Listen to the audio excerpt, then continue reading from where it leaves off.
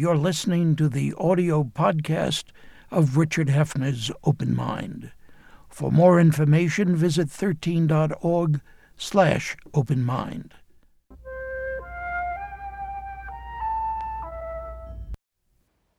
I'm Richard Hefner, your host on the Open Mind. And some years ago, when today's guest and I did our very first program together, Ken Auletta, the noted media journalist whose brilliant Annals of Communications have long been featured in the New Yorker magazine, was sitting out there in our control room watching and listening, gathering material for what became another of his noted New Yorker profiles. This one about my guest, entitled The Fixer: Why New Yorkers Call Howard Rubenstein When They've Got a Problem.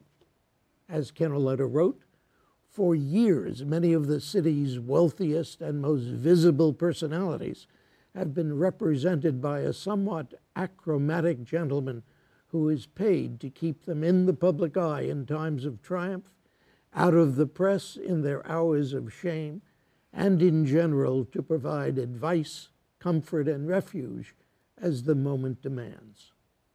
Wearing dull suits and dull rimless glasses, this gentleman, and that is his demeanor, mild and well-mannered in an old-fashioned way, has none of the swagger or elan of the public relations men of an earlier era, like Ben Sonnenberg or Edward Bernays. And yet he is ubiquitous, trusted, a kind of gentle fixer for those who run New York, its governments and newspapers, its cultural institutions, boardrooms, and sports teams.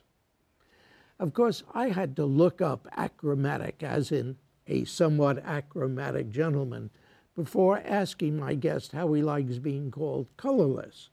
But that's the way it is. And we just went on from there with what was soon becoming something of an annual end-of-each-year conversation between this real innocent in the practice of persuasion for profit and the public relations guru of modern America, Howard Rubenstein. Stuff happens, of course, and though my guest has become a good friend and even an open mind benefactor, it's actually been several years since we have spoken together on the air. And putting New York City's mayoral election aside for the moment, I'm eager to hear now what issues and ideas he believes loom largest for Americans generally, here and now, at mid-2013. Howard, what do you think is most important? There's a lack of trust in our political system. For good reason? Often for good reason, but often for not good reason. People look at the politician today as a bad person, a person who'll lie at a moment's notice in order to achieve his or her goal. And that's colored the system and discolored the system. What do you mean by discolored the system? If it's black, it's black. No. When you paint a picture black and you're extending that color to the entire system, that's wrong. Because most of the public officials that I've dealt with over the years and deal with today are honorable. A handful, though, are looking for the money. And when your goal is money, that's trouble. You're talking about corruption now. I'm talking more than corruption. I'm talking of a subtle form of legal bribery where, I will give you a contribution. And then 2 weeks later, they say, I have a little problem. Can you solve it? And they never exchange this for that. But it's clear that that's the process underway. So money talks. Money has always talked in politics, and it talks too loudly. It talks too much. It's time for a reevaluation and an accurate description of what our governance should be. Well, if money talks, and our friend Floyd Abrams will be here at this table later today, and it's Floyd who probably has done more to enable money to talk from his legal position, from his concerns for freedom of speech. The Supreme Court has said that money is speech, and if you can't limit speech, you can't limit money. Do you go along with that notion? Money, while it talks, can't be used as a hammer, can't be used in a trade, even if it's subtle. So yes, money talks. They're all out fundraising. They can't get into office without raising substantial money. But there has to be a cutoff. What does it buy? Shouldn't buy anything, except perhaps I'll listen to you and I'll make an evaluation. But we should never let money determine the outcome. But you see, when you say it enabled you to say, please listen to me, here is what I want to say, that's what the free speech advocates say, that if you have money, shall we restrain you, prevent you from saying, here is what I believe, here is what I have to say? No, the politician and the person governing should listen to everyone, not just the person who has contributed to his or her campaign. That's the weakness of the system, but it's the system. If a person contributes, they have an open door. Okay, if the door is open, it shouldn't determine the final outcome. The judgment by the politician should be independent of the money. Well, how are you going to deal with that, Howard? You've watched this go on now for many decades. What I would do is start at a very early age with lessons in civics for the young kids all through high school, telling them what's right and what's wrong. I would make it part of the curriculum. It's not now. You never hear of anybody in high school having a civics lesson on the wrongs and rights of governance. We have to put that in a system, make it part of their education. I'll bet it was part of your education in New York as it was part of my education in New York. It sure was. They made it clear to us what was right and wrong, and don't cross that boundary. And it stayed with me. And by the way, it's helped because people will trust what I say. If they can't trust you, if they think you can be bought, that's danger. And that's not the way our government should operate. Well, we don't teach our children any longer at the very beginning what the nature of our governmental structure is.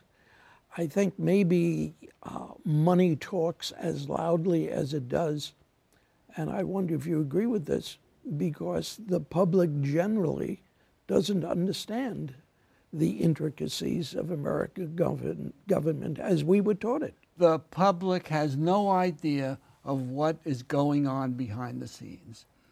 What I would do is make a mandatory course all through public school, junior high school and high school, and in college in terms of ethics, governance, appropriateness, so that we can ingrain the proper attitude and actions to the kids as they're growing up.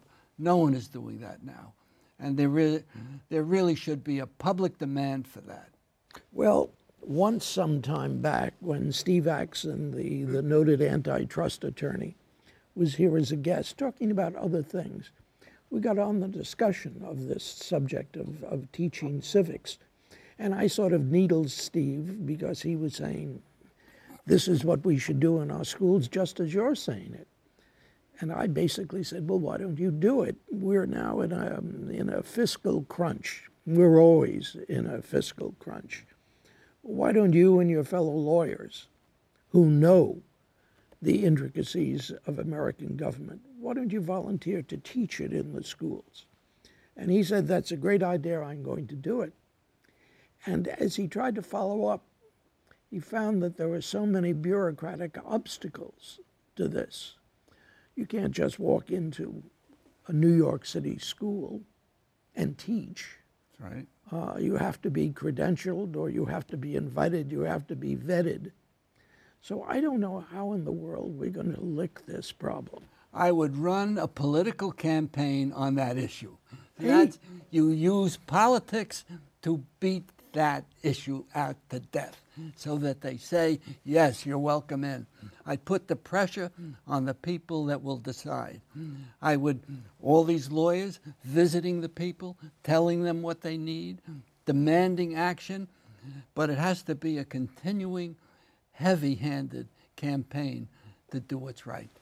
Well, lawyers play a major role in New York life, certainly. Yes. But I didn't want to stay with New York life. And I gather, Howard, you're saying that if you look at this nation in general, this is a major problem for us. Well, it certainly is. First, the money is talking loudly nationally. Secondly, I don't see anyone leading an ethical charge. Someone should take that on and lead a charge to open up our schools and our system to teach the young people growing up what's the right thing to do. When I meet a client that's in difficulty and they want my help, the first thing I ask them, what's the right thing that you should have done? And they will tell me. I said, then why didn't you do it? And they said, well, it all got back to the money. And therefore, we've got to start educating from kindergarten on about the right thing to do to make this a livable country based on ethics. Well, let's not dismiss the dollar. No, I don't. You're concerned about the influence of the dollar. But when we talked the other day and you said that you were optimistic about the money, the economic, the well-being, the wealth of our future, that you're optimistic about what's happening where all around us we have woe is us because of the recession that isn't over for many, many, many Americans. If I were a pessimist, Yeah. I would make no progress in this area. So I come at it with optimism. I look at different things, educational, the arts, the high tech, the media, the advertising, the construction industry, sports. I'd look at that conglomerate and delve into them saying, you're part of the solution, and put heat on them. Lawyers have tremendous strength if they'll exert it. That's why I'm optimistic. We wouldn't have made the progress we've done so far if people were all pessimists. Yeah, but Howard, should I, or should the people who are watching us, these two elderly gentlemen, I'm much older than you, but let's say they say Not really, two but elderly. okay. No, I am. But is this just a device, a public relations tool? Have we any good reason to be optimistic? I'm quite serious about this. We have reason to be optimistic because we're the only nation in the world that has the economic strength, the intellectual prowess, the young growing force of influencers who can influence things. So I'm optimistic that if we can motivate them to take some steps, we can change things. If we don't do it, who'll do it? It won't come out of Europe, apparently. It won't come out of many of the countries that we're dealing with. We have to do it. So if I were a pessimist, I wouldn't try. As an optimist, I'll set a goal and I'll try. I might fail, but that would not discourage me. Is that, by the way, and this is the hint that I was giving, is that the secret to your great success in PR, optimism? I'm an optimist, and I try to do two things. One, get the facts straight when I'm dealing with a problem, because sometimes a client will try to deceive you, and I'll say, what's the truth? Tell me the truth, or I can't help you. Try to deceive you? Yes, of course. I'm the spokesman. I'll be talking to the media, and they'll come at me with what is clear to me is not accurate. And I press them very hard. And I say, I can't represent you unless you tell me the truth. All of it. Don't be deceptive. When I get the truth, if the person has done something inappropriate, I look for an apology, a correction on his part or her part. I look to straighten out the wrongdoing. If the person has done right, I'll defend that person publicly. That's why I'm an optimist, because the media will listen to me. The public will listen to me, talking for people, when they know that I'm telling the truth. So truth is the basic foundation on which any public relations program has to start. Let me ask a question, which you may, because you're a gentleman, not just an old-fashioned gentleman. As Ken noted, you may just not want to answer this, but would you say that that was the same motivating factor for the early generation of PR people? The truth? No. In a word? No. Okay. When I first started, 59 years ago, thereabouts, almost 60, when I started, it was the Wild West in terms of truth and lack of truth. People would say and do anything to get a big story, to get a column item. Everything was for sale. And that offended me tremendously. And that helped determine the direction in which I would go. My father was a journalist. He always lectured me about accuracy and truthfulness and ethics. And those were the best lessons I ever had. But in my starting days, anything went. You could say anything and do anything, and no one will call you on it. That was wrong. Today, it's a lot better. Today, it's what, professionalized? Is that the point? Well, it's professionalized. People going into my field are better trained. But not only that, with the communication so evident, where you do something in Brooklyn, then ended in Brooklyn. Today, you do something in Brooklyn, goes all over. It ends up all over the world. You've got to be very cautious that you're not deceptive. The deception will be unfolded in front of everyone's eyes. That's the hammer that people have to keep everyone honest. Doesn't work all the time. There are plenty of things going on, as we all know. But the increase in the ability to tell a story worldwide really forces people to think twice before they think they'll get away with an inaccurate statement or a lie. That's a very interesting perception, because there's so much there's so much negativity about the new media, about the spread of the new media, and yet you're saying transparency comes from this. Yes, it does. People should fear what they say if it's inaccurate. Someone will expose them. There are no editors saying, you can't do this, you can't do that, you can't do this. So people take advantage of that free hand. It's the Wild West. And knowing that others will see it and can come back at you and ruin your own reputation, that should be able to thwart someone's illicit activity. I think I told you this story, that once at Rutgers I was asked to give a commencement address, and the dean of that particular college asked, as he gave out degrees, would the majors in this field and that field stand up? And in history, a couple straggled up, and in philosophy, a few, very few, got up. They came to public relations. My God, the whole place stood up. Your field must be very crowded now. Or do these kids just major in it and then? When I started, PR was looked down upon terribly. When I said I'm in PR, they said, oh my God, it was looked down upon. But as the sophistication of communication increased, people trained for it, educated themselves, and many became professional. I'm a lawyer. I went back to law school in order to have a professional feeling that will buttress what I'm doing in public relations. It's a profession now. In the past, it wasn't. And jobs for young people? They have to be well educated it's not the new media anymore, but in the digital world. If they don't have that education, very tough.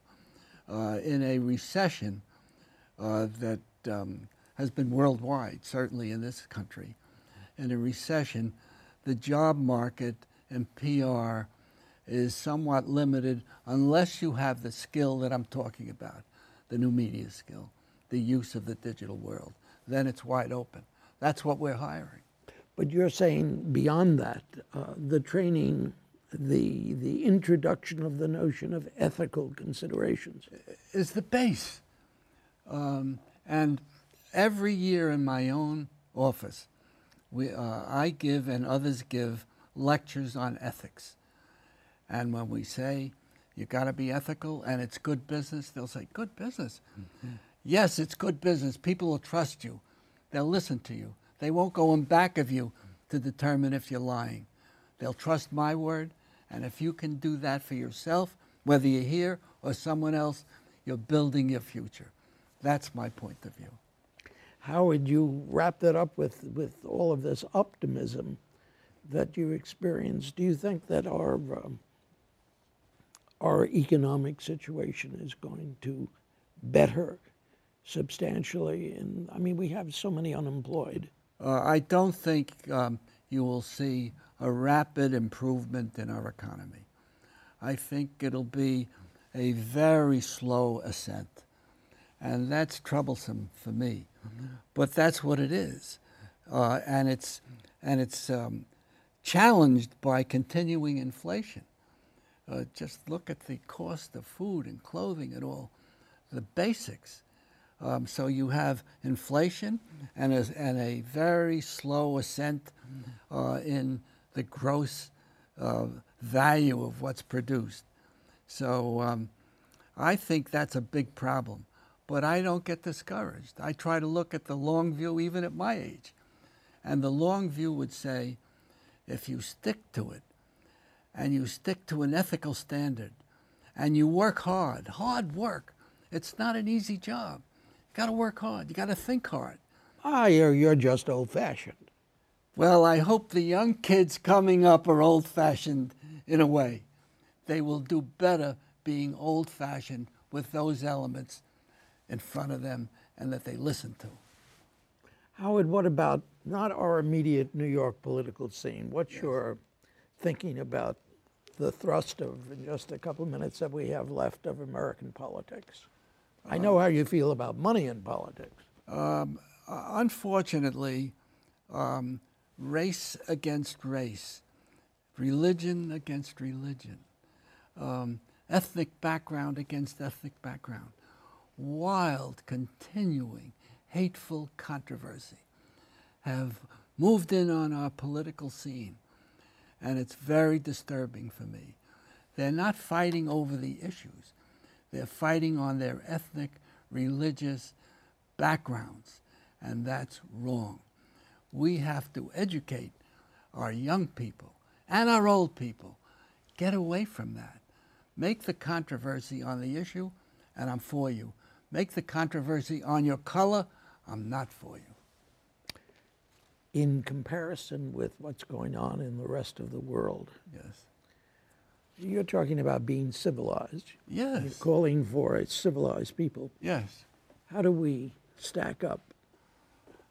We're probably better than most from what I've been reading and hearing. We have a solid base in our country that we have to expand, and we can't let it float based on money, as I said. We have to pay attention to the values we have here, the values that created our country. We're the only ones. We're the only ones. Take advantage of it. Project it. Howard, it's good to hear optimism. It's good to hear a moral lesson spoken. And when I started the program, I said we agreed few years ago we were going to do this every year, so let's go back to our agreement and let's try to do this every year, even as we grow older and older still. And I want to thank you for joining me here today on The Open Mind. Well, thank you. You've been wonderful. Thanks. And thanks, too, to you in the audience. I hope you join us again next time. Meanwhile, as another old friend used to say, good night and good luck. And do visit the Open Mind website at 13.org/openmind to reprise this program online right now, or to draw upon our archive of 1,500 or so other Open Mind and related programs. That's 13.org/openmind.